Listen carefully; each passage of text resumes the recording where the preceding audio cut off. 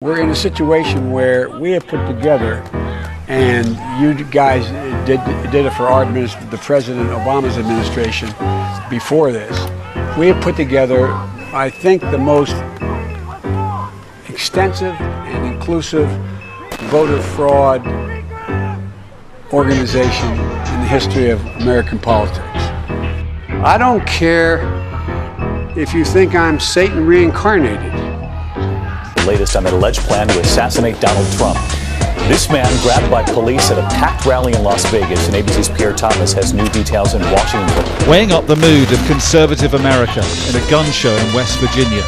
Among the rifle racks and ammunition, there's anger and dark talk of looming conflict. After Senator Rand Paul was allegedly assaulted at his home in Baltimore. We are witnessing a radicalization of libertarians all across the country.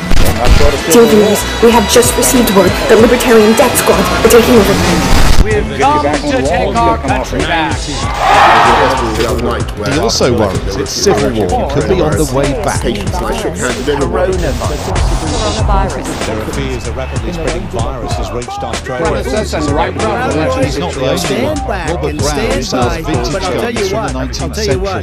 Somebody's got to do something about Antifa. Her son, 19-year-old Horace Lorenzo Anderson, was shot and killed inside the then cop-free zone that persisted for weeks on Capitol Hill. Over of Afghanistan now inevitable? No, it is not. It's taken just 4 weeks for that statement to be proved so spectacularly and alarmingly wrong. Reality, thousands of miles away, is now on him. China is urging its citizens not to travel abroad as it struggles to contain the virus. We will be standing up Christmas Island as a quarantine. Go Brandon, I agree. Hey, by the way, China are now banned from entering the country.